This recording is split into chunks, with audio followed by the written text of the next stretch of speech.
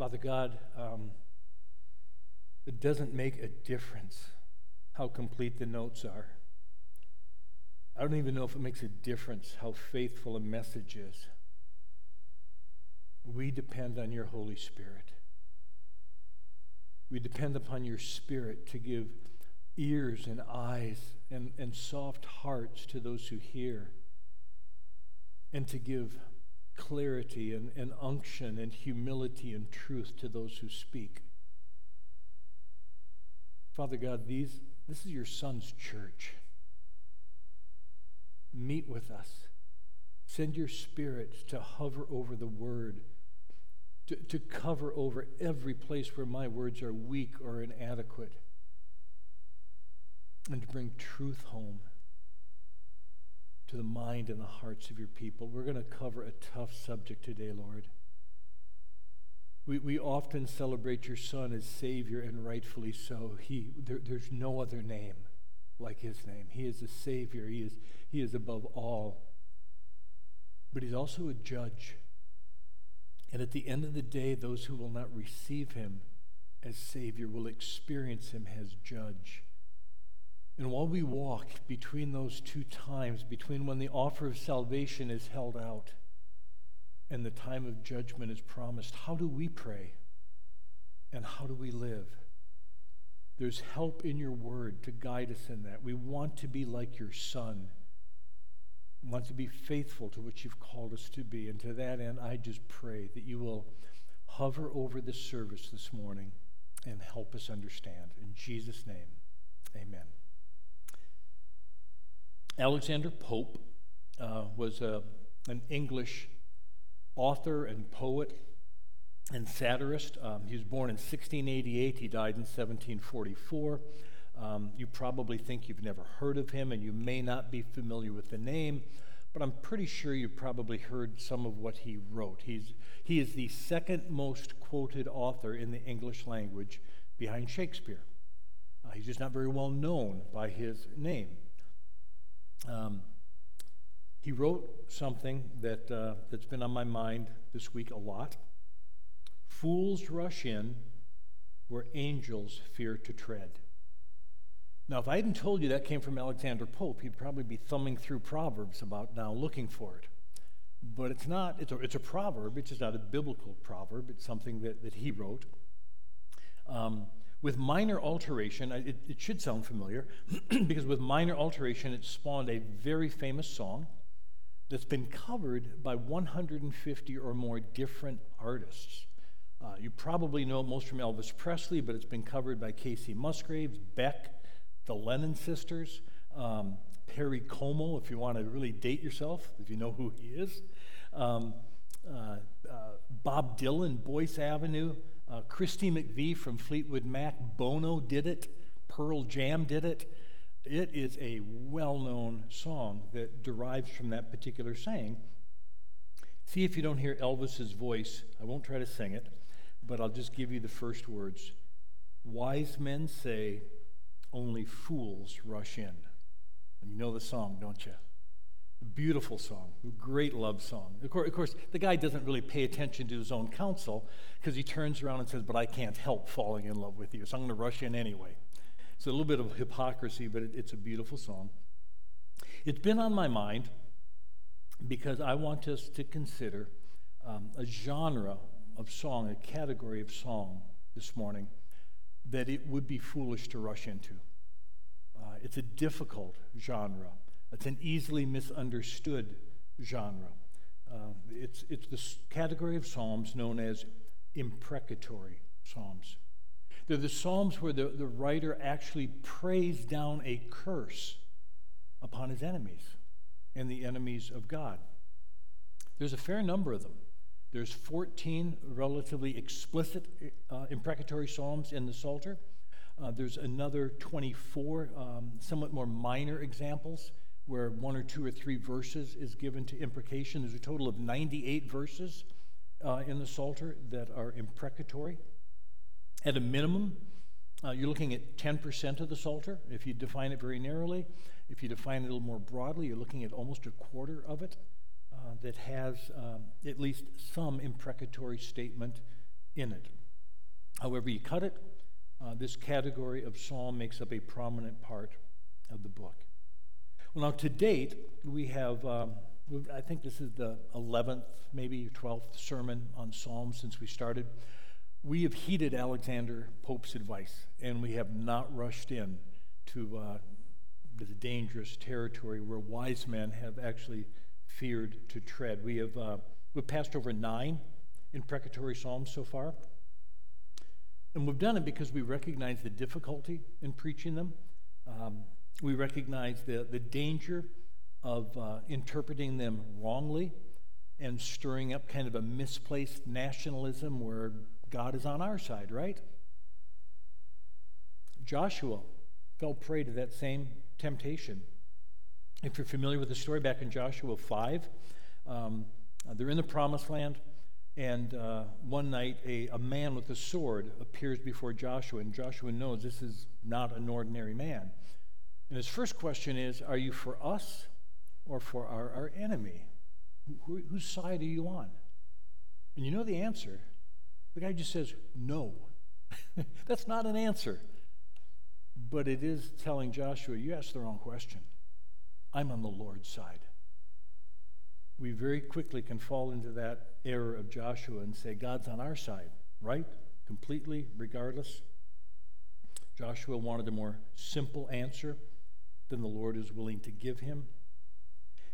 So we can approach imprecatory Psalms with kind of a misplaced sense of self-justification. Of course, I'm on the right side of this question, and they're on the wrong side of this question. We can also make the mistake of approaching them without noting the tension between this sort of psalm and the words of Jesus.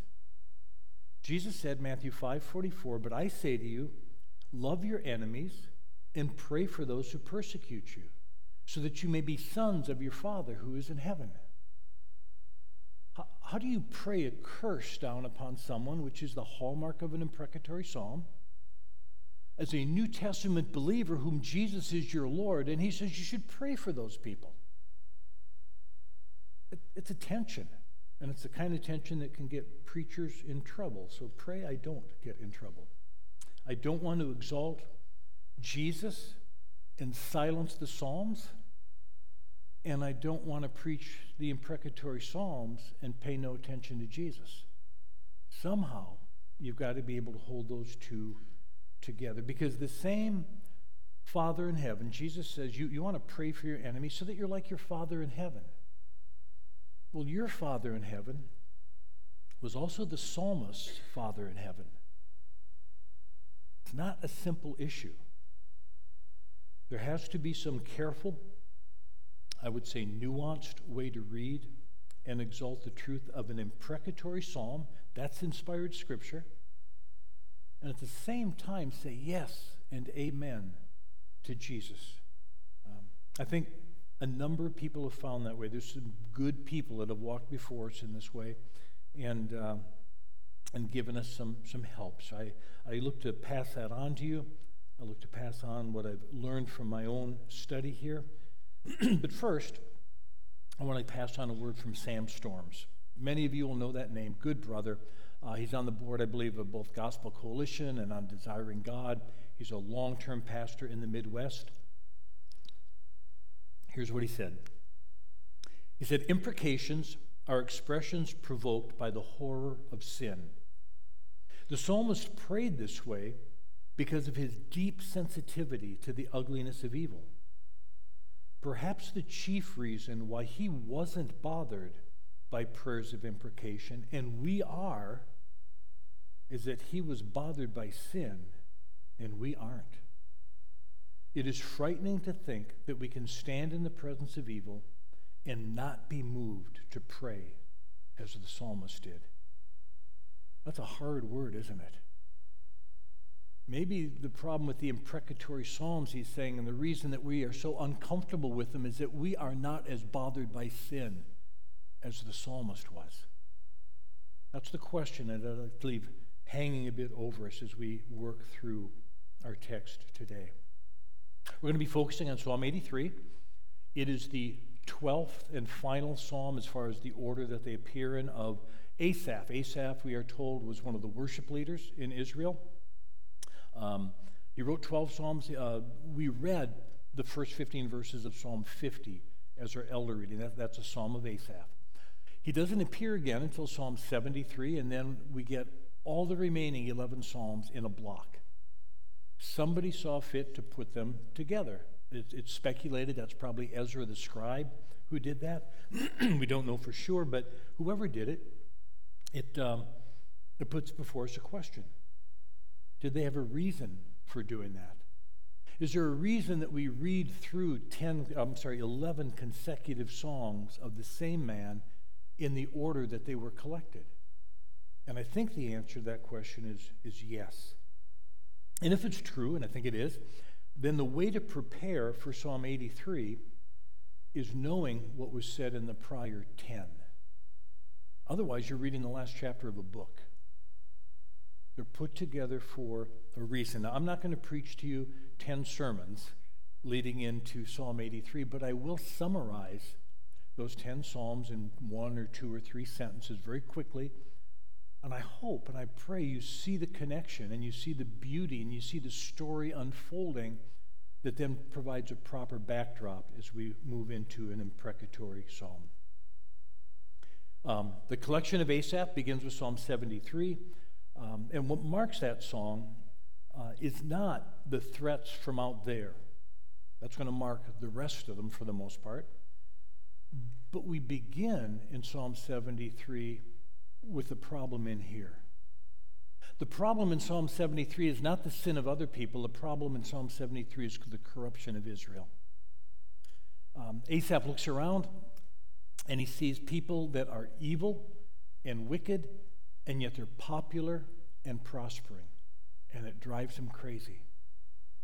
He finally goes into the temple and he comes out satisfied that, God is going to take care of this in time, and so he can move on. Well, what Asaph is struggling with in his day, it really is a timeless problem. And there's a reason why we're told things like judgment begins with the people of God, because we are prone to look outside and see what's wrong with other people, and not so quick to look inside and see what's wrong with me and what's wrong with us. And so it's an ongoing problem.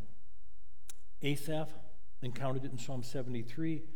Charles Spurgeon, almost 3,000 years later, encountered it, and he said this: "You notice, in these days of boasted liberality and pretended charity, that the charity is only for error, but for the old gospel, there is no charity."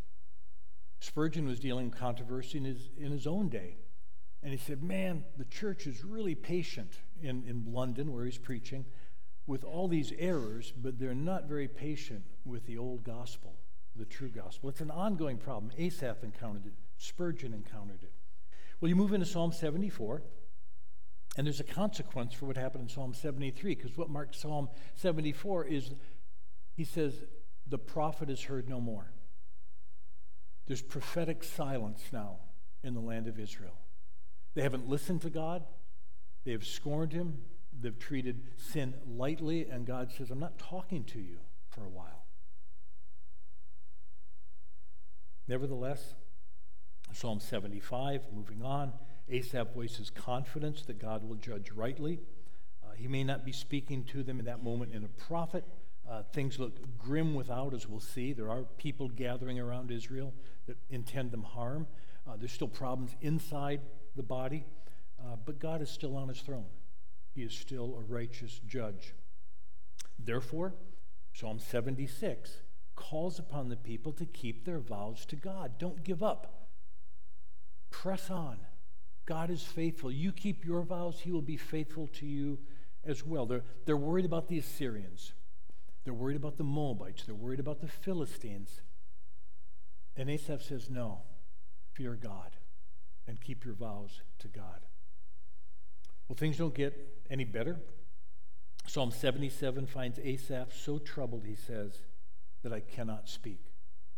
And his only comfort in Psalm 77 is beginning to look back at all God's faithfulness. God has been so good to this nation and his people for so long that while it seems he's silent now, and while things look terrible now, we have a history with God. Psalm 78 picks up exactly the same theme. It's a psalm that Bob preached last week. It is a very prominent psalm in this collection because it's right in the middle. 5 psalms precede it, 5 psalms follow it from Asaph. This is the central one. It's the longest one. It's 72 verses. And the central theme really is this: the people have been faithless, and God is faithful. It's a bad time in Psalm 78. A lot of people are dead, including the priests, but God is still faithful. And it says, he mentions, he goes, I'm going to raise somebody up. It won't be from Benjamin, and it will be from Judah. And he will deliver and shepherd his people. And so you've got messianic promises kind of in a not too shadowy form there in Psalm 78. But apparently that promise is down the road. So in Psalm 79, we're reminded the temple is destroyed. The corpses of many in Israel are just laying out in the field, and the birds are eating them. Those who are not dead are prisoners, and the cry goes up in that psalm, how long, Lord? How long will this last? Well, Psalm 80 doesn't answer the question of how long, but it does say how it will end, because it speaks of a heavenly shepherd, one enthroned above the cherubim. He is at God's right hand, and that is the one who will save and restore.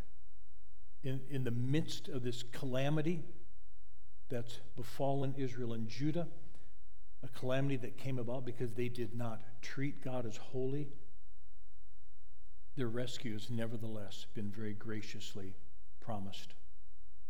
And with that in mind, Psalm 81 then is another call. Listen to God, walk in his ways. It's a call to repentance for the people. And what's interesting, we're almost to Psalm 83. Now, what's interesting is that we've gone through 9 Psalms, and Asaph has yet to say, would you do something about those people? From Psalm 73 on, it's been, we need to clean our own house. Work needs to be done in our community. We need to keep our vows. We need to be right with God. It began in Psalm 73, the problem where they winked at sin in their own camp. Then they lost their prophetic voice that would call them back. Now the temple is destroyed. Thousands lay dead in the street. The rest are in captivity, and their only hope is in God sending the shepherd that he has promised to rescue and to guide them. And I just want to say, I think there's remarkable coherency.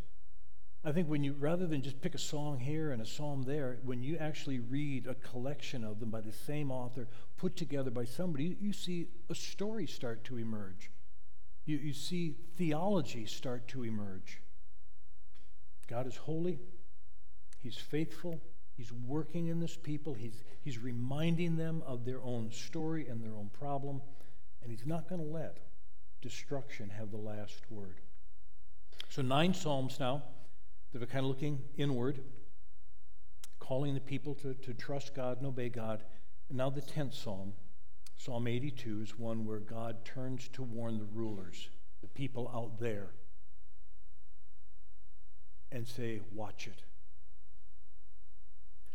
There are questions whether these are heavenly rulers or earthly rulers, and the answer, I think, may well be both.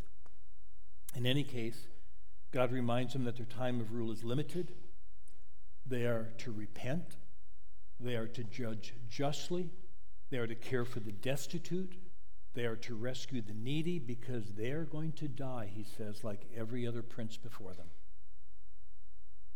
And that warning, finally, to the nations out there brings us to Psalm 83. It's the last psalm. It divides fairly neatly into 2 sections, the first being verses 1 through 8. They're going to describe the situation that's alluded to in the prior psalm, and that kind of is in the background of all the others there. Describes the situation. And then in the second half, verses 9 through 18, Asaph's going to begin to pray. And he's going to call down imprecations, if you will, upon the people that are surrounding them. Here's how the psalm goes. Verse 1. O God, do not remain quiet. Do not be silent. And O God, do not be still. If you recall, Psalm 74 said the prophetic voice had ended. God has been quiet. There's no one around who can answer the question, what next or how long? And so Asaph pleads with God, not only to end his silence, but to end it with action. He says, O God, do not be still.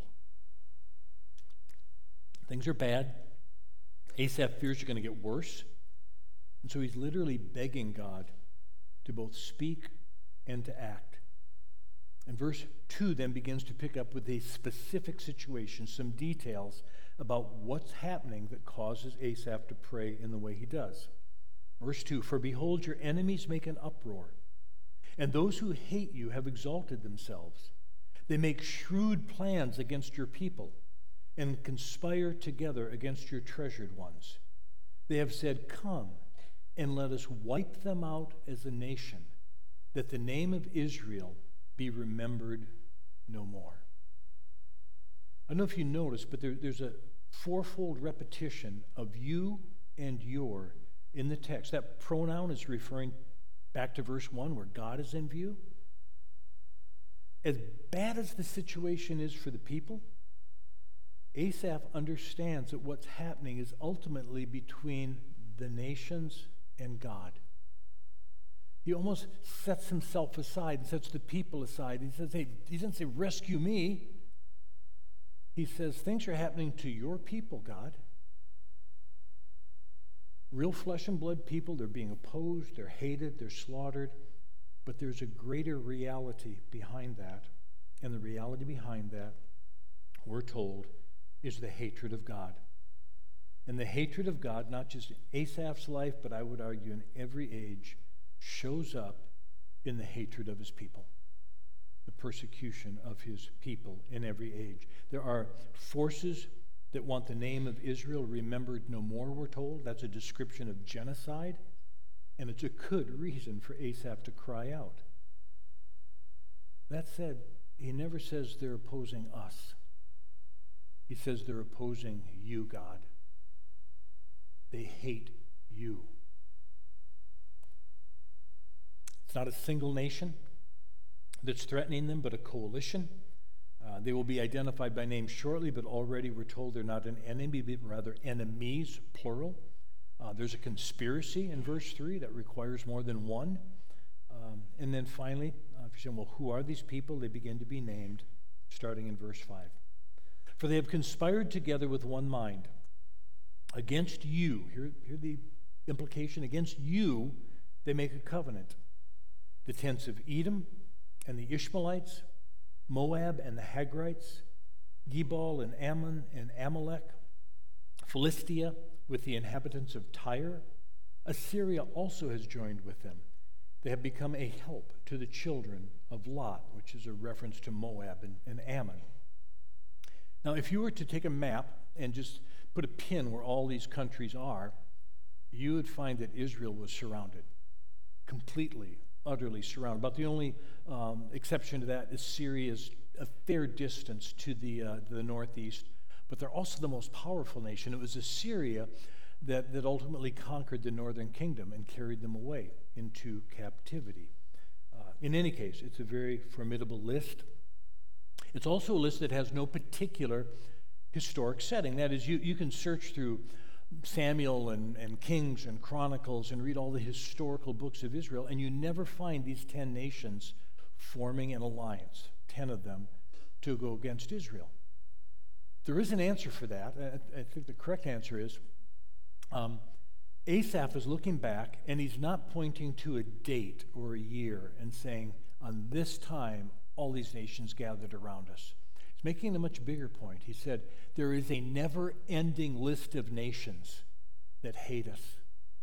And at any given moment, 2 or 3 of them do conspire together, and you do read of that. You do read of one people group, one nation, forming an alliance with 1 or 2 other nations and said, let's go against Israel. What Asaph is actually describing is somewhat timeless. It was timeless in his day. It suggested that it's also prophetic in our day. In other words, Israel once again exists as a nation, all kinds of differences, and I understand that. But Scripture, depending how you read it, does paint a picture that once again, nations will surround Israel and say, we don't want them anymore.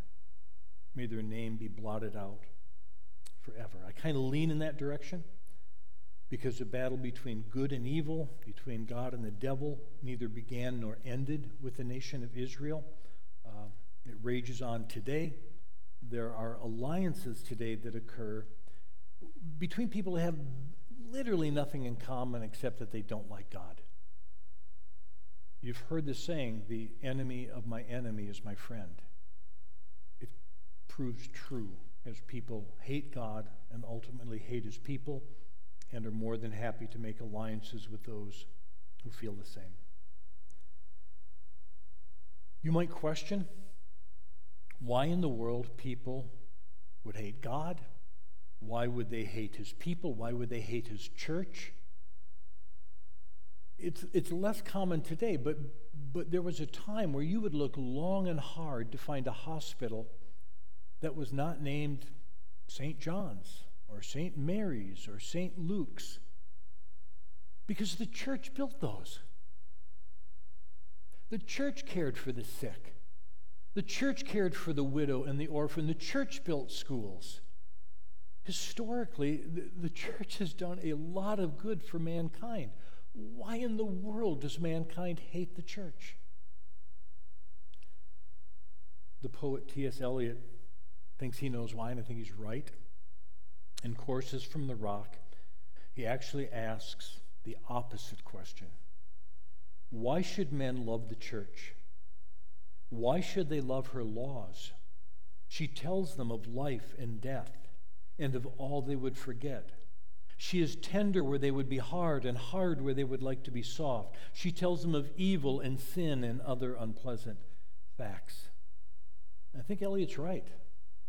The church and individual Christians have been responsible for an incredible amount of good, but they've also been the ones who have called culture to account, to talk about right and wrong, what God says, what God prohibits.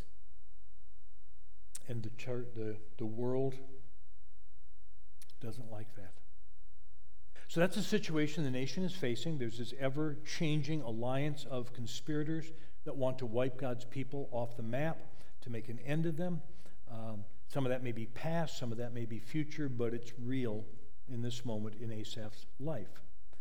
And that's the context now for what comes next as we go from sort of a description of the problem to the solution that Asaph is praying for. And it is a radical solution, at least at the beginning. Verse 9, do to them as you did to Midian, as to Sisera and Jabin at the river Kishon, who were destroyed at Endor, who became dung for the ground. Make their nobles like Oreb and Zeb, all their princes like Zebah and Zalmunna, who said, let us take possession for ourselves of the pastures of God. I want to point out, before we dive too deep into that, notice what Asaph didn't say. All these people are surrounding him. All these people want to destroy him. And Asaph doesn't say, let me at him. He doesn't say, arm me. He doesn't say, let's raise us up. Just give us swords and shields and God will take care of this. He says, no. They're coming against us because they hate you. God, you take care of it. From the beginning, Psalm 83 has been a prayer for God to act. That's how it opened. Oh God, you speak. Oh God, don't be still. You act, God. God uses means. We know that. He uses armies. He uses men with swords. We're going to see shortly that he uses a woman with a tent peg. But first and foremost, the psalm is a plea for God to act and to deliver his people. The odds are overwhelming. The evil is overwhelming. And Asaph says, God, would you step in? Now, the names that he listed, when he says, would you make them like this or like this or like this, they're probably familiar to you. They all appear in Judges. They all met their end there, and their end to a man was not pretty. For example, the leaders of Midian, they're mentioned in verse 9. They were Oreb and Zeb, and Gideon had them beheaded. It's recorded in Joshua 7:25. And Asaph prays that. He says, the people that are currently encircled around us, Lord, would you do the same thing to them? Sisera was the commander of the army of King Jabin of Canaan. Barak and his men wiped out Sisera's army. Sisera initially escaped, and he ran to a tent of a woman named Jael, and he asked her basically to be hidden, and he says, I'm thirsty, and she gives him a glass of milk. Nice thing to do, right? Covers him with a rug, and when he falls asleep, she takes a tent peg and drives it through his temple and kills him. He was an enemy of Israel, and Jael kills him. And Asaph prays, God, would you do something like that again with these people? So, on the one hand, it seems clear that Asaph is not seeking personal vengeance. He's not saying, hey, my buddy did this. Would you fix it? Or would you let me fix it? Would you grant me vengeance? But rather, he's saying, there's a great evil out there. God, would you deal with it? The psalm continues, verse 13. Oh my God, make them like whirling dust, like chaff before the wind. This is important.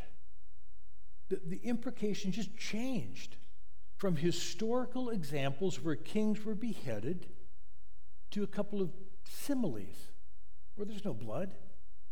Make them like whirling dust, make them like chaff before the wind. In other words, I think what Asaph is saying is, make these incredibly powerful nations insignificant. No more significant than a little bit of chaff. No more significant than a little bit of dust that are just going to be blown away. Take them off the scene, Lord. You can imagine any number of ways that might happen. But the point is, it's not the same prayer from a verse or two earlier, at least not the same kind of theme.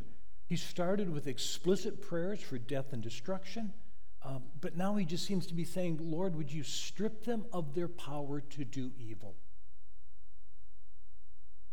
The next illustration, I think, confirms that. He says, as fire consumes the forest, as the flame sets the mountains ablaze, so may you pursue them with your tempest and terrify them with your hurricane. He wants them scared, not dead. A forest fire in improperly dry conditions, improperly dry maybe, can travel about 15 miles an hour. That's a 4-minute mile, folks, and there's nobody in this room, I don't think, that runs a 4-minute mile. It might be 4 minutes to the refrigerator, but it's not a 4-minute mile.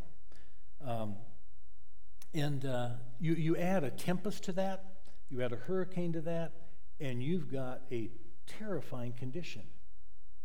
But they're not dead. I would rather be terrified by God than beheaded, because there's hope when you're terrified. You can do something about that. Verse 16, continuing on. Fill their faces with shame, that they may seek your name, O Lord.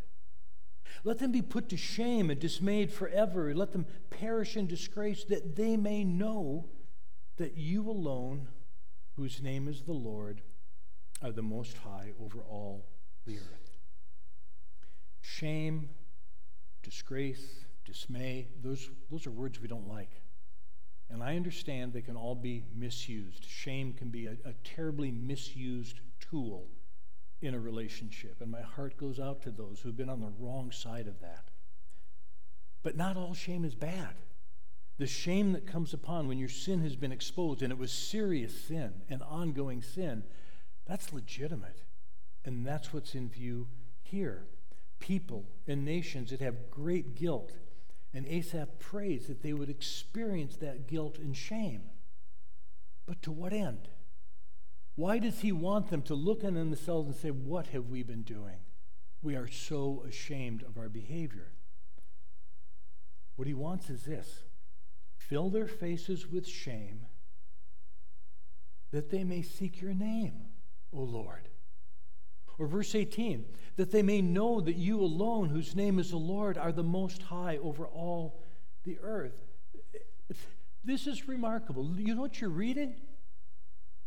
They're surrounded.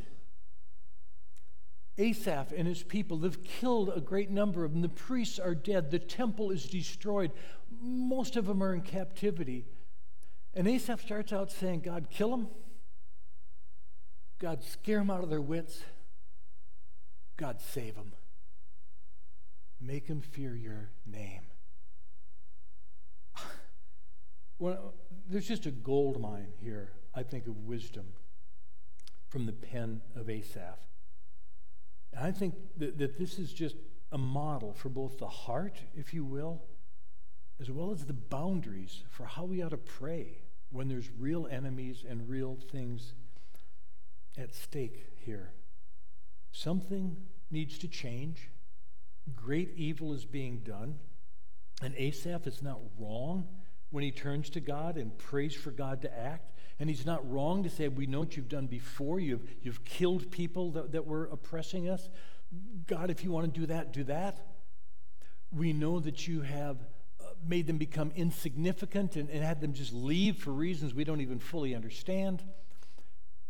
And God, there's some that have come against us where you brought individuals to repentance as well. He knows that God can stop this evil by taking people's lives, or he can stop this evil by changing people's hearts. And I think we're seeing Asaph to say, I'm open to all of it, Lord.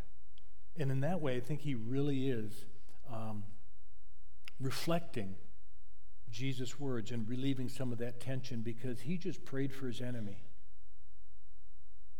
I want my enemies to know your name. I want them to seek you.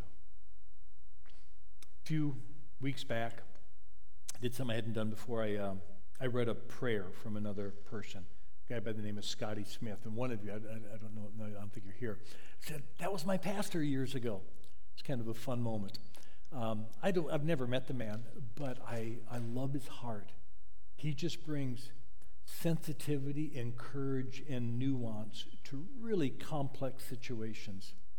And he wrote a prayer very recently on the Imprecatory Psalms, and I want to read it to you and see what you think. Heavenly Father, up till now I've struggled to pray the Imprecatory Psalms, portions of your word calling down harsh judgment on evil makers and evil rulers. They seemed a bit self-righteous to me. I now realize that's not the case at all. To pray your kingdom, your will be done on earth as in heaven, presupposes a love for righteousness and a healthy portion of righteous indignation. Father, it's all about your glory and your honor, not our fiefdoms and comfort.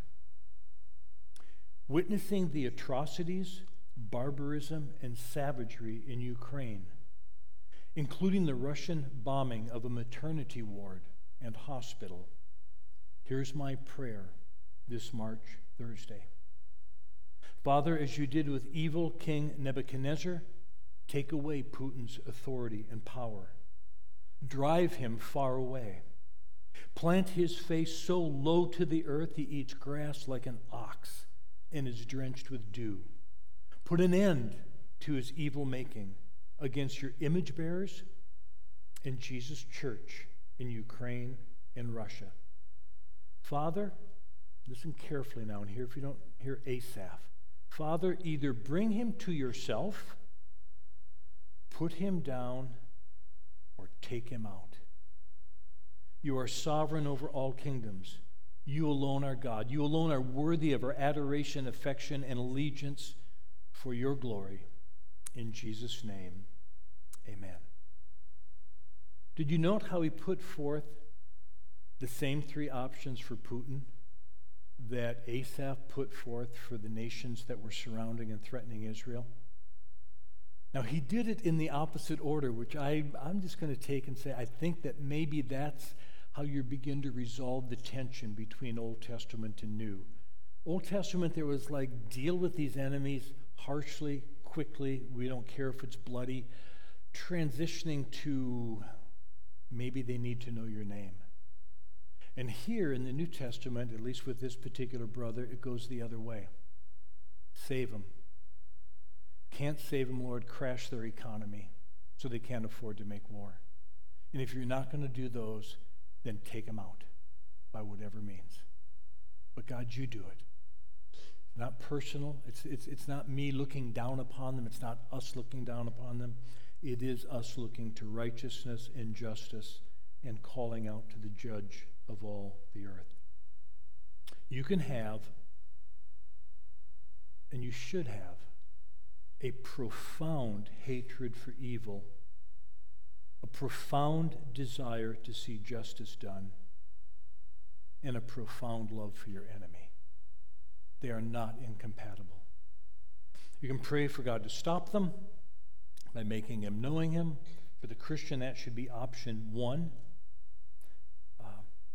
You can pray that they be made insignificant so they cannot carry out the desires of their heart as option two. But at the end of the day, I prayed exactly the way Scotty Smith prayed. God, change Putin's heart, or cause him to call his troops back for whatever reason. There's economic pressure being put on the country. Or Lord, if one of his own men wants to take him out, we will celebrate that, because what's happening is wicked.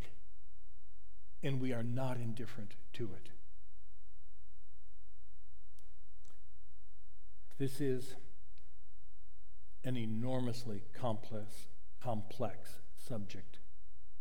And let me just try to wrap it up with a few observations. Number one, I began by noting the tension between the Imprecatory Psalms and the teachings of Jesus. We have not resolved all of that, and I understand it. And truth be told, I chose an easy imprecatory psalm, a pretty gentle one. There are harsher ones. So we are not answering every question this morning, but hopefully we have some idea of how to approach them. But I would have you note, under this first point, that imprecations are found in the New Testament as well as the Old Testament. They are far fewer.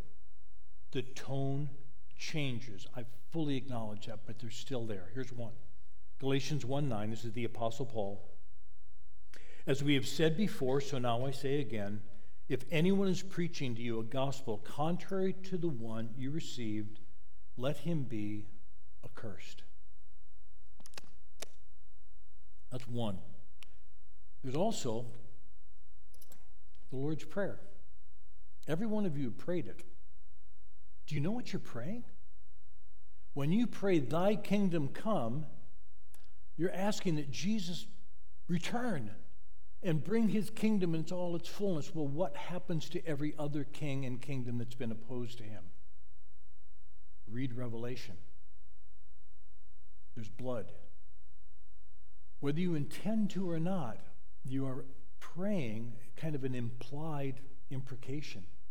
Thy kingdom come is going to be a tumultuous moment for those kingdoms that have rejected him. Second observation. Perfected souls in heaven can pray imprecatory prayers. I mean, lest we think that, well, that's just Asaph's a sinner like I am, and even Paul, I mean, he's not a perfect man yet. Whatever excuse we may have to kind of push it aside. What do you do when somebody who is a mature saint on earth, who gave their life for the testimony of Jesus Christ, was martyred, is now in heaven, perfected, and cries out these words, O sovereign Lord, holy and true, how long before you will judge and avenge our blood on those who dwell on the earth? It's not a sign of sin that you pray that God act against great evil. It's a sign that you hate evil too. Which brings us to the third observation. To be like your Father in heaven requires that you care deeply about justice and judgment.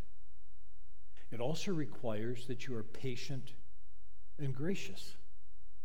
So you pray not just one way, but you pray multiple ways. It is no imitation of the Father It's no imitation of the Son to look upon significant, ongoing sin and yawn. God doesn't yawn at sin. He either redeems the sinner at the cost of his Son, or he judges it on that last day. The church in our day, as in Spurgeon's day, as in Asaph's day, yawns a lot. And I would suggest that we wrestle more than we need to with imprecation, because we, as Sam Storm said, do not take sin as seriously as we might. Fourth and finally, I quoted Sam at the beginning of the message. That was 35 minutes ago. None of you remember it. So I'm going to read it again because this really is the tone and the heart that I want us to wrestle with. Here's what he said.